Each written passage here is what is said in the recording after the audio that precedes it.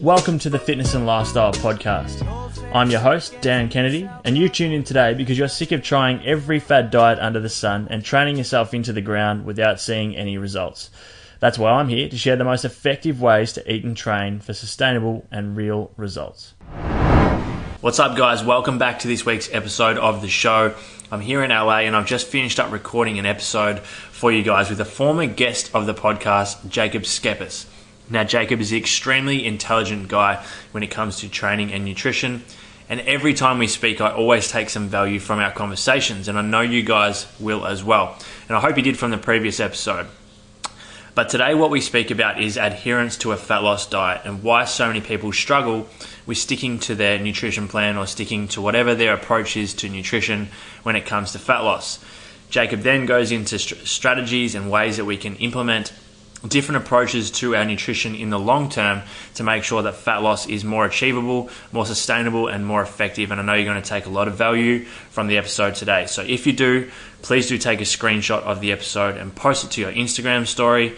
Tag myself, tag Jacob. We'd love to see who's listening to the show, any feedback you have or any questions you have for myself or Jacob. And as always, I really do appreciate you tuning in today. So sit back, relax, and enjoy the interview. I'm still here. Lastly, guys, I'm sorry to keep you hanging, but the audio on today's episode does cut in and out at some stages as I'm in LA, Jacob's in Melbourne, and our Zoom call did lag a little bit, but I've done my best to edit all of that out so you guys can enjoy the content because it is simply amazing. Now, I promise this is really it. Let's get stuck into the interview. Jacob, my man, thanks so much for joining us today on the Fitness and Lifestyle Podcast. As always, it's a pleasure to have a chat to you, regardless of whether it's on the podcast or not. I mentioned in the intro that you're full of valuable information and very intelligent person. So I think today everyone listening is going to gain a lot of knowledge and value from the show. Thank you, man. I appreciate the kind words. It's not too often that I have people call me intelligent. A lot of other things, but I'll take it. Lap it up, mate. Enjoy it. Right, guys. So as I mentioned, we're going to discuss a bit around diet adherence and I guess why people struggle to stick to their fat loss diet and ways that we can implement strategies to make it a little more effective and sustainable. So, Jacob, to give those that are listening an idea of your kind of experience, roughly how many times do you reckon you've gone through a fat loss phase with your nutrition? Well, considering I was permanently cutting from the age of 15 till about 21 without a deliberate gaining phase or anything like that, I'm going to say nearly a fifth of my entire life, which is quite a lot. So I have a fair bit of experience when it comes to diet. I know what it feels like to be on very low calories, to do clean eating, flexible dieting, you name it, I've probably done it. And I also know the struggles and the very real side effects of losing body fat and being at in hypercaloric conditions, so at an energy deficit over extended periods. So yeah, I've been dieting a lot. I have a lot of personal experience in being on very minimal food, and obviously I coach a lot of clients in person and online to help them achieve their fat loss goals, which means there's more lessons to be learnt there. Exactly, and I was just about to touch on that. So firstly, I think you're definitely qualified to chat about fat loss if a fifth of your life has been dieting. And I'm assuming those early days you were probably expecting to gain muscle at the same time, yeah? Because I know I was. Most definitely. I was wondering why I was always looking the same and I'd just keep training harder. The old drop set, superset. More reps, bro. 20 different exercises in a single session.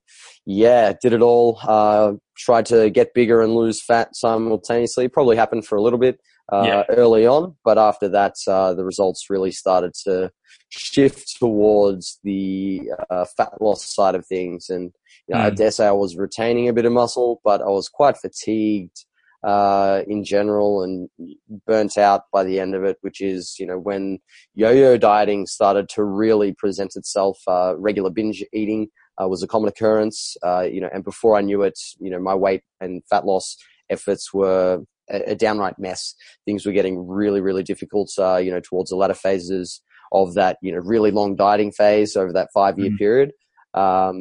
Before I started regaining weight, and I felt helpless in my attempts to manage my body composition, because I only viewed nutrition in a very short time scale, which is what we're going to talk about today, I guess. Yeah. And I didn't understand, how to phase out of a cut, or to, how to deliberately bulk without getting stupidly fat. It was an on or off switch, which I think we've spoken about before. And if I wasn't on plan and I wasn't cutting, then, I was just gaining a stupid amount of weight. And there were times where I even got up to like 95 kilos, and just for a bit of reference, the lowest I got to was, the mid 60s. So a 30 kilo weight gain, after a contest prep diet. And then, after that, I really struggled for many years with, knowing how to have some structure around my diet so I could adhere to the fat loss phases, but then also maintain, my fat loss efforts within a certain range. So not, to say that we have to stay at the same body fat percentage all the time, but there was definitely a lack of understanding on my behalf when it came to, incorporating different goals such as maintaining weight and also gaining weight at an appropriate rate. So, yeah. Awesome. And I just want to say as well, guys, that you obviously heard Jacob say as well that it's not just himself that he's worked with. He's worked with, tons of clients as well, which is extremely important because, as we know, there's always a lot of correlation versus causation. It's easy to look at someone and say that they did it this way, so that's going to work for me. But when you're working with numerous amounts of people, you need to have a lot of tools in your toolbox to be able to help other people that are in different situations. So the first kind of main question I want to get into, Jacob, is why do you think adherence is the killer of most fat loss diets? Yes, I think adherence, there's many ways that you can come at this, but most importantly, that's related to what we're going to be talking about today in terms of, bigger picture stuff, is people view nutrition on very short timescales. As I mentioned, they don't think too far ahead. And what this means is they just diet, they set up their plan, they, are cutting, for example, and they don't put an end date on it, or they don't have any strategies long term. I think this really kills people's adherence because they don't know when it's going to end. And, that can be very, very demotivating, and, altering somebody's perception to understand that cutting is a very short-term phase can bolster motivation and therefore adherence, because they know, cool, I only have to do this for 8 to 10 weeks and then it's done. As opposed to, holy shit, I've got to, diet. I might have to do this for years, and, what am I going to do, when I have these social events on, or when I go on holidays, when it comes into, summer, winter, and life changes. And this is where we just see that perpetual yo-yo dieter who's just constantly a hamster on the wheel, running, but not actually getting where. So I think perception of, the very infinite role that nutrition plays within our lives is super important to adherence, because then we can start to reverse engineer from there and plan out our diets accordingly. Now, second to that is, because people see nutrition as this, quick fix, it's something that's, got to produce rapid results really, really fast. They adopt a very rigid and restrictive approach. Now, we've seen in the literature that a flexible diet is far superior than a very rigid approach. And when we talk about, the different types of dietary restraint, either flexible or rigid, we're looking more so at the perception and the mentality adopted towards that nutrition approach, as opposed to the actual diet itself. So you could have a flexible diet where you eat a variety of foods, but have a very rigid mentality because you freak the hell out if you go over your macros. Similarly, you could eat very bland food, quote unquote clean foods, but be quite flexible and not have a very restrictive mindset. So it's more the perception that we adopt. And I think the problem with most people is they're very rigid. They think in black and white terms.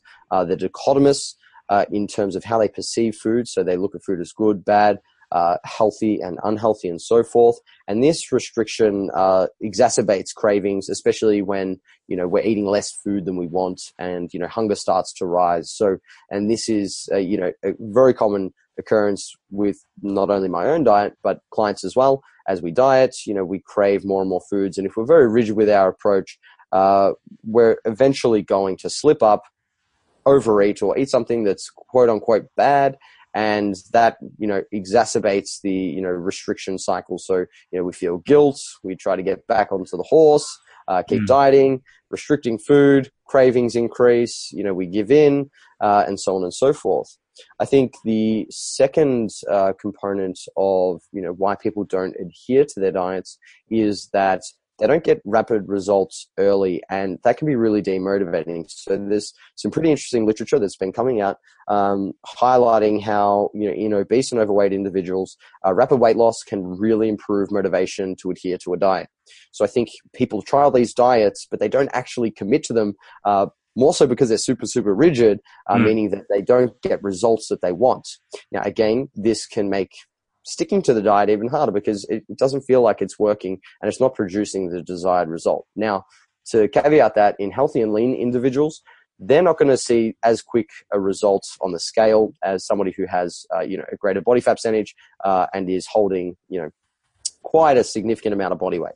So in lean and healthy individuals, we can still get rapid results. It's just not as quick as we would see when someone is at a higher body fat percentage. But nonetheless, results early is really, really important for adherence.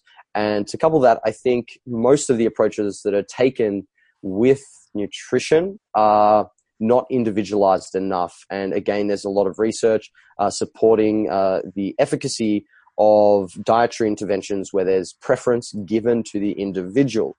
Now, again, we need to caveat that because we all like chocolate and ice cream, and eating a diet that consists solely of junk food or even foods that are have a healthy micronutrient profile isn't going to work if we don't like them. So we need to make sure that we're, number one, meeting our calorie and macronutrient intake, but then selecting foods that we enjoy, that we have available to us, that are easily accessible and make the dieting process easier, but also not making them so enjoyable that they heighten, our sensitivity to the palatability of food, which can increase cravings, which we know is a bad thing when we're dieting. So I think a lot of these diets that people follow, whether they're written by a personal trainer, they've found them online, they've downloaded, diets, template, whatever it may be, typically written by somebody who has their own preferences. For example, I have berries, oats, cereal, protein, and almond milk for breakfast every day.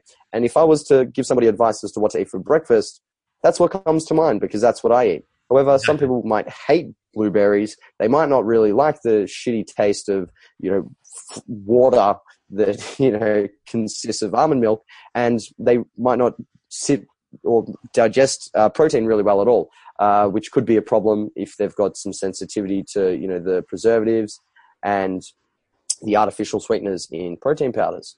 So again, giving somebody advice. Sorry, I'll just interrupt you there quickly.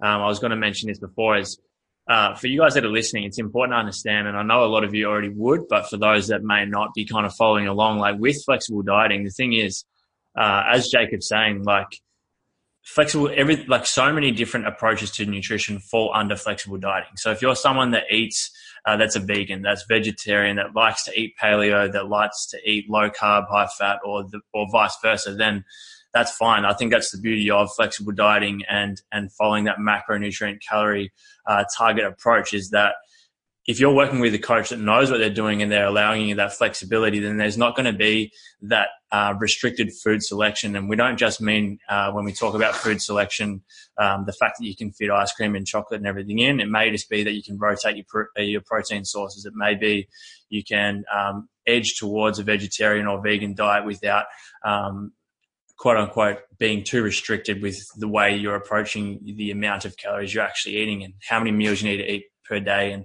and whatnot. Yeah, spot on. I think that, hit the nail on the head. The diet that we choose should be highly dependent, and the food choices that we eat on a regular basis should be influenced by many factors, socio-cultural influences, our religious beliefs, everything that makes up who we are is going to play a large role in what we choose to eat day to day, and it can't be ignored. So I think the biggest mistake people make is that they let outside factors such as their role models in the fitness industry, or who they're listening to in terms of nutrition advice, influence what they eat instead of actually paying attention to what's going to work best for them. Yeah, great. Now, we've just mentioned, or you've just mentioned some of those things that the reasons why people struggle to adhere to their fat loss diet. I want to go into now strategies and ways that people can look at things over a longer period of time and break it down, almost periodize their nutrition as they would with their training, to make it a more successful and effective fat loss phase, and give them a better understanding about how they can approach it in a way that's more sustainable, just as we follow flexible dieting because it's more sustainable. The whole approach to your actual calorie intake and the length of the deficit and whatnot needs to be taken into account as well. Yeah, for sure. So I think before we get straight into the nuts and bolts of diet periodization, we need to think, what is strategic nutrition? And we need to zoom out before we then start zooming in on the finer details. So understanding the big picture and how best to navigate towards your intended goal is super important. From there, you can start to periodize and plan phases of dieting on various timescales, both short, mid, and long term. And within that, you can incorporate some strategies that are in alignment with the overarching goal of a specific phase, which I'll discuss. And from there, you need to zoom in and start adjusting and adapting the approach based on the feedback, the results you're getting, your enjoyment of the diets, any timeframes you have, and other important factors. So to stem into diet periodization, by definition, this is used to describe changes in nutritional intake in response to certain periods of training. Now, as it relates to most of the fitness industry, it's a rather novel concept, and the way that people apply diet periodization now is rather one-dimensional. It's a cut and then it's a bulk. They don't actually have a very systematic change how best to transition between those various phases. And diet periodization is super important because it does provide a conceptual model for dieting and a framework for planning how we change our calorie, macro, and nutrient intake to optimize our physiology and minimize the negative trade-offs that occur when we do diet.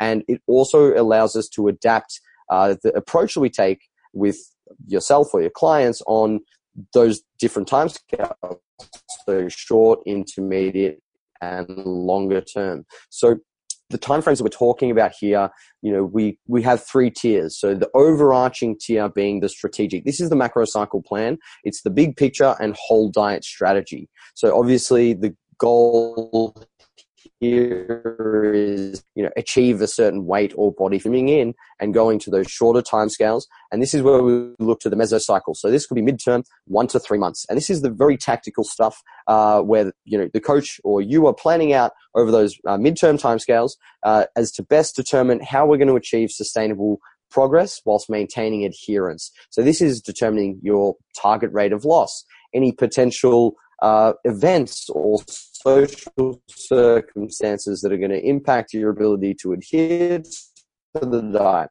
And then from there, we zoom right in on the microcycle stuff, which is the short term, the daily, weekly plans. So this is actionable by you or your client as super pragmatic, and it needs to be individualized based on what's going to work best for you. So the way that this works is first predicated on understanding basic physiology. So we can't hack the body. Fat loss is going to get harder as your body weight decreases and you lower your calories, and muscle gain gets harder as body weight increases and your calorie intake increases. So there's only so much chopping of calories and ramping up cardio that you can do before the plan is compromised and your sustainability will get lower. Now, there are a number of benefits to periodically including higher and lower calorie intakes within these specific phases. So even if you have the goal of fat loss, we need to undulate our intakes within that, and same goes for a massing phase to continually promote sustainability of the diet. So again, when fat loss is the goal, the macro plan is your goal weight and body fat percentage. Zooming in, meso plan, what's our target rate of loss, how are we going to get there? And then the micro plan is how we uphold the calorie deficit to meet that target rate of loss over the day and the week. So, as I said, a basic understanding of physiology for fat loss needs to occur if we're going to do this properly. And at the start of a diet, we have higher body fat percentages, which means our hunger is lower. We're fuller more often. Our motivation to diet is going to be really high. We have a better recovery capacity, and our non-exercise activity thermogenesis, so our total daily energy expenditure, will be higher.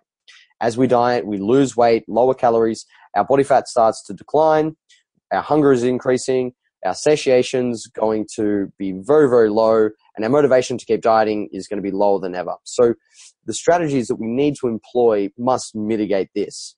Yep. So some strategies on the microcycle level, so right in at the day-to-day operational stuff, to number one, manipulate food pleasure and reward. So as we diet, we have to eat less food than what we want, which is problematic because when we eat less than we want to eat more of it, and we want to make sure that we're eating all the foods that are delicious and tasty. But the problem with this is we're going to only enhance the hedonic power of food, making it all the more desirable, which is not a good thing when we're dieting. So some strategies within this are to lower the palatability of food. So potentially starting to opt for less enjoyable foods that don't taste as nice as the diet progresses. Potentially increasing protein intake because we know that protein is the most satiating macronutrient. Eating only when hungry and ravenous, as opposed to just having frequent meals during the day that could potentially raise our appetite. Increasing the volume of our food and lowering the energy density. So if you've been eating chicken thigh, you might opt to chicken breast. Increasing our fiber intake to distend the gut, because we know that this regulates and signals to the brain that we're full. And in the same vein, a water preload, so drinking a bucket load of water before a meal can have a similar effect. Also increasing caffeine intake, because we know that there's some appetite suppressing properties with caffeine. And eating slowly and mindfully, because this gives us time and the body enough time to recognize that food is being consumed, which again signals that we're eating and full. So these strategies are on the day-to-day level, and zooming out slightly, we can look to how we then structure the day. So the daily distribution of calories is super important. So how we set up our calorie macronutrient intake, our feeding frequencies, and the number of hours that we allow to eat, so our feeding window. So starting with the feeding window, more often than not, people start eating when they wake up and then finish when they go to bed. Hugely problematic when you're on low calories.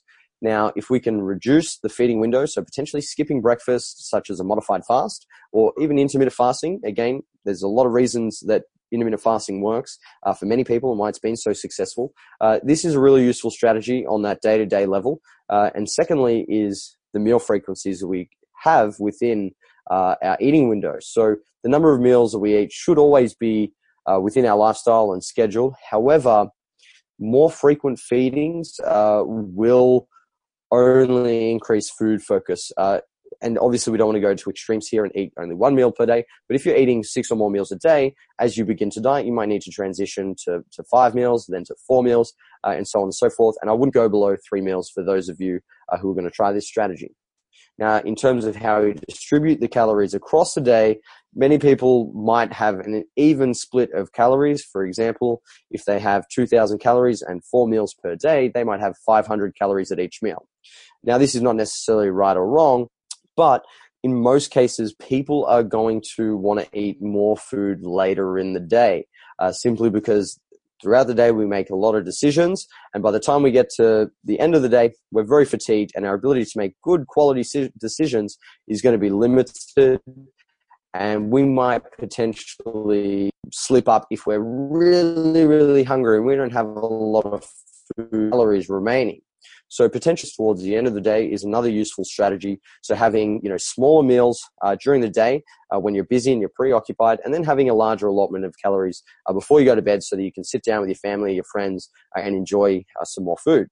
Again, the microcycle strategies that we can employ. So zooming out a little further, over a 7-day period of non-linear dieting. So the distribution of weekly calories. So again, the goal here is to maximize adherence, enjoyment of the diet, as well as training performance. So if your goal is performance, you might want to include carb cycling or roving high days, which just means that you can take high days throughout the week on the days that you train, so that you have sufficient energy and glycogen to maximize your performance, because we do know that glycogen plays a key role in high intensity activity, especially for folks who are elevating mass in a perpendicular fashion. Now, another strategy within the week that we can use is to bolster adherence and sustainability. And for most people, this is going to mean refeeds. So if your lifestyle is such that you have certain days of the week where you need to eat more food, you're going out socializing, or you're just not as busy and you want to have more food on those days, you might want to have low days during the week and then some high days. So what I often do with my lifestyle clients is I will have weekend refeeds. So they'll have a 5-to-2 ratio of low to high days throughout the week. Now, the benefit of this is as you diet over the course of time and you start to lose body fat, you have less fat to liberate, meaning that you should start to slow down the rate of loss. Now, this will happen as a function of decreasing calorie intake throughout the week, as well as losing body weight. But we can slow the rate of loss by changing the number of days that we have at maintenance. So what I do with my clients is I'll typically start them at a 6-to-1 low to high day ratio. And then as they diet, we'll transition to a 5-to-2. And then over the course of the diet, if it's a really long dieting phase, we might move to a 4 low day, 3 high day approach.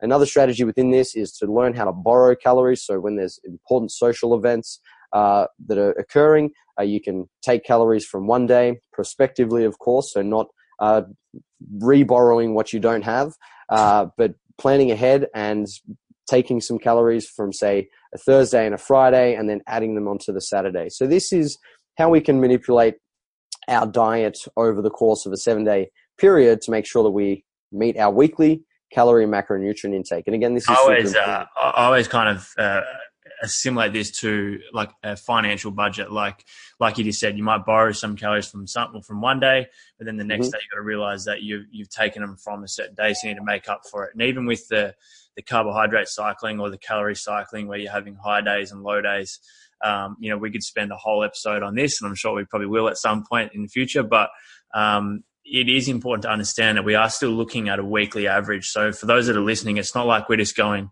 all right, yeah, on Saturday and Sunday, you guys can just have a heap of carbs, and then we'll just see what happens.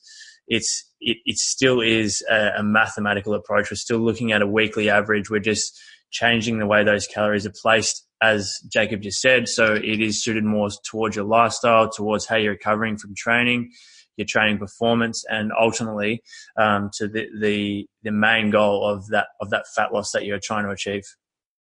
Yeah, exactly. We still need to quantify our maintenance days, and the increase in calories is typically going to come from carbohydrates, where we keep protein and fat rather constant, and we just simply add calories to get towards our maintenance or our estimated maintenance, and then we can make sure that the days where we're having lower calorie intakes, we're at a calorie deficit, so the weekly average will still be a deficit. So furthering that, they're the short-term microcycle strategies. Now zooming out further into the mesocycle, so the midterm, over the course of 1 to 3 months, we need to think, how can we bolster adherence and make sure that we're minimizing those negative consequences that I explained, as a result of changes in physiology as we diet. So the first mesocycle strategy is a diet break, much like a refeed, but it's just a prolonged period at maintenance, so 5 to 10 days typically. And the benefits of this are that the increase in calories to maintenance has a huge impact on our adherence, most importantly, but also reduces diet fatigue, will improve our mood. We see temporal increases in energy expenditure, as well as temporal increases in leptin. So you get a reduction in appetite when you do refeed, and this is scaled with duration, meaning that your appetite will be lower and lower and lower the longer and longer you're at maintenance calories. So a 24-hour refeed is great, 48 hours is even better, 72 is fantastic, but then a full diet break can really start to mitigate the hunger that comes on when we diet. And some huge benefits to diet breaks are that it's much like taking a pit stop round a racetrack. There's only so long you can diet and go around that racetrack, before the tread on your tires starts to run thin, you run out of petrol, the engine overheats, and before you know it, you combust and you're on the side of the track, you're not racing, and you're binging and feeling miserable. So, not to mention the mental side of it as well, which I think I've found, especially myself, like physiologically, obviously there are a significant amount of benefits to the diet break, but mentally, I think any dieting or fat loss phase, regardless of what approach you take, does take its toll on you eventually mentally. So I think that was probably one of the biggest things I found. Even if I was feeling half decent physically, the mental side of things for me just really ramped it up.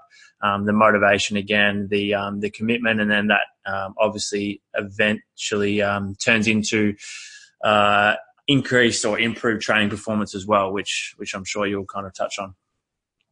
yeah, so exactly. It just really recalibrates the system so that when you do get back on track, you're fresh, like you mentioned. The commitment to the diet's going to be there, and you're going to get better results. So you're going to perform better, not just at the diet, but also in the gym, which means you're likely going to retain more muscle, which is hugely beneficial, and it helps you look better. That's the goal. At the end of the day, we're trying to improve how we look when naked, which means diet breaks really, really important in a sense.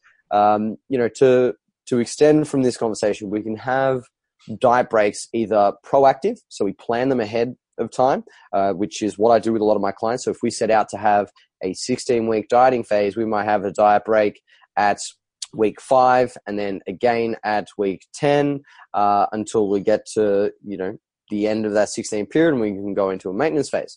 Or they could be reactive, which is unplanned. So there's many times where I've been coaching a client and as they've started to diet, we start to see the red flags of non-adherence. So hunger's really starting to increase. Their stress is through the roof. They're really fatigued and lethargic, and it might be time to call a diet break. So monitoring your response to the diet is really important, and having a reactive diet break is often a really good strategy as well.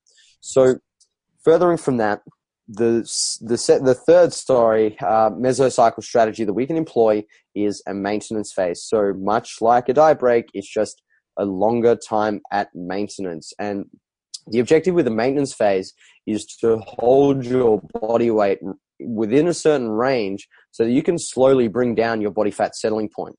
So the objective with this phase is to maximize your calorie intake at a given body weight range. So the longer you spend at a certain body weight, you want to be slowly increasing your calories through what's called a reverse diet, or pushing your calories up to as high as you can to maintain within that range, so you can almost fully reverse the physiological and psychological adaptations that occur when we diet. So determining maintenance calories is really, really tough. It's a very dynamic figure. It's going to change from day to day. For example, one day you might burn only 1,800 calories if you're sitting on the couch, you're not doing anything, and then the following day you go hiking, you train, you have a hit of tennis with your friends, you might burn in excess of 3,000 calories. So it's important to understand that your maintenance calories cannot be quantified to the T, but we want to slowly build calories up during a maintenance phase so that when we resume dieting, we could potentially be on more calories than what we were when we finished the previous dieting phase, and still be at the same or very similar body fat percentage, which is hugely beneficial for that subsequent phase. So yeah, this is good stuff. And before you continue on and before we get on to the macro side of things, for those that are listening, I think something that I'm hoping by now you've started to understand and take in from what Jacob's saying is that you need to give yourself time, and you need to realize that this is a long-term thing. And when you look at a fat loss phase, especially if you know you need to be looking a certain way by a certain date, the longer you give yourself, the better, because that gives you way more time and more chance to add in things like diet breaks or times at maintenance without the stress of not being ready in time for the event or for the date that you're trying to be ready for. And that just makes it a lot less stressful on you physically and mentally. yeah, exactly, man. Time is really important. That's why you don't need to rush things unless you have, you have a photo shoot such as, our man Danny here has, every single day of his life by the looks of things, or you have to get on stage for a show rather. There's no need to rush. You want to get there and make sure that you get there and can stay there, as opposed to getting there for a day or maybe a week, and then before you know it, you look worse than what you did when you started. So and for most people, really, it's actually really useful strategy is maybe getting there. Yeah, exactly right. And probably the most useful strategy, which is the third strategy within our mesocycles for fat loss, is, as I started to allude to, a reverse diet. So when we have a maintenance phase, we obviously bring our calories up to maintenance, and then we start to add calories in. But the reverse diet occurs within a fat loss diet. So we're not at calorie maintenance yet, but we're slowly reversing out of the deficit. Now, this is an approach that has typically been used post-show for bodybuilders, but it's poorly applied in this sense, in my opinion, and it's better used within the context of a fat loss phase before we get to maintenance or transition to a gaining phase. Now, the reason for this is, much like we can manipulate the weekly distribution of calories to slow down the rate of loss, when we start to bring calories up slowly, we start to reduce the size of the energy deficit. And this has a number of benefits because when we're dieting for fat loss, we're really motivated. We're going to stick to the plan, but slowly bringing calories up can reduce hunger and fatigue. We start to see better improvements in the gym. We obviously start to enjoy our diet more because, hey, we're getting a bit of food every week. But most importantly, doing this can minimize the likelihood of post-diet rebound, because by the time you finish the fat loss phase, your food is high, your hunger's lower, fatigue's lower, and you can make for a much smoother transition into maintenance. And this is what I do with a lot of my fat loss clients is we'll set up a really aggressive 5 to 8 week dieting phase. And then once they've lost a significant amount of weight at the start, which is really important for motivation, as I mentioned, then we start reversing calorie intake up to slow the rate of loss. This is also only successful once I've got some buy-in from that initial weight loss. And then by the time they finish their fat loss phase, they're eating almost the same amount of food as what they were when they started, potentially even more, but their body fat and body weight continues to go down because they're still at a calorie deficit as we start raising food. They're just losing slower and slower. And we can even start to see in beginners some recomp occurring because they're very adaptive at this stage of their training career. And by bringing their food up incrementally, we start to support muscle growth whilst being at a smaller and smaller deficit, which means we can see some huge improvements in their visuals. So that's how I apply a strategic approach to nutrition for fat loss. I know you wanted to get into the macro cycle stuff, but that's just how we piece together these different mesocycles and then how we then implement the different strategies within the micro cycle. I think that's great, man. And I reckon for those that are listening, that is, one, I think it's plenty for them to take in. And two, I think that's almost like more than enough for them to kind of to understand how to approach it and what they need to kind of think about and things to take into account. Because as you mentioned, it's not just people, we need to kind of hopefully try and get people to understand that there's not just an on and off. It's not just a bulk or a cut. It's not just a calorie deficit or a calorie surplus. There's a number of different factors that come into play and that we need to account for.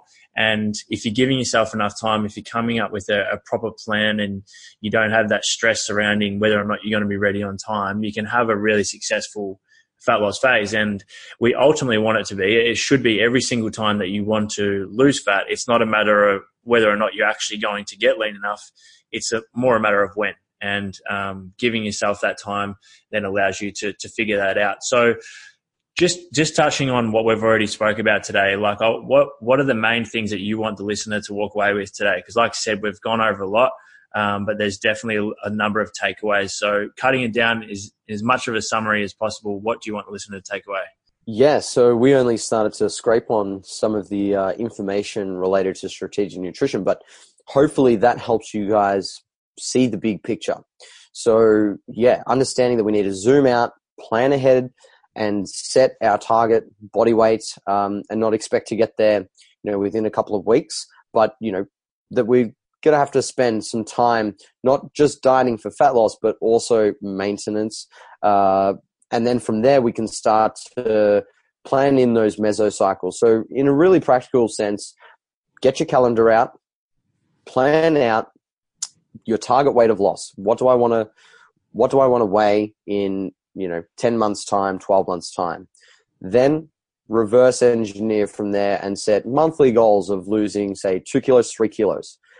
Plan in when you're going to have your maintenance phases every 8 to 12 weeks, potentially. And then from there, breaks when you're going to have, that 5 to 10 day period of maintenance calories every, say 4 to 8 weeks within that. Depending on how many maintenance phases you have and how long they run for, you'll need to scale that accordingly. And then within the microcycle, thinking about how you're going to distribute your calories across the week to maximize your adherence to the energy deficit. And then thinking about, how you're going to tailor your days to make sure that you're eating enough food, feeling full, enjoying your diet, but not enjoying it so much that you are constantly craving food and altering the pleasure and reward associated with food as you diet. So I think that would be the practical takeaways. But again, remembering that nutrition is infinite. It lasts forever. And if we want to achieve, a lifestyle within our fitness goals, which is, coincidentally the name of the podcast, that we need to think long-term as opposed to, being very restrictive and short-term focused. Awesome. You're a legend, mate. And I appreciate you joining me again today. And I want to have a chat we'll have a chat after this, and we'll try and link up another time to continue on with this conversation. Because as you said, we kind of just touched the sides of what we could possibly talk about. But I think for today, there's plenty there for the listener to take away. So again, thanks very much. Not a problem, man. Thanks for having me. Pleasure, mate. So guys, thanks so much for joining us today on the podcast. As always, if you've enjoyed the episode and taken some value from it, please do share take a screenshot, share it on your Instagram story, tag myself and Jacob so we can get your feedback and see who's listening. And if there's anything you'd like us to touch on in the future, it'll be a bit easier once I'm back in Melbourne. Jacob and I can catch up and discuss and maybe record a few episodes in a row for you guys. Hope you're having a fantastic day. Make sure you hit that subscribe button if you haven't already, and I'll chat to you in the next episode.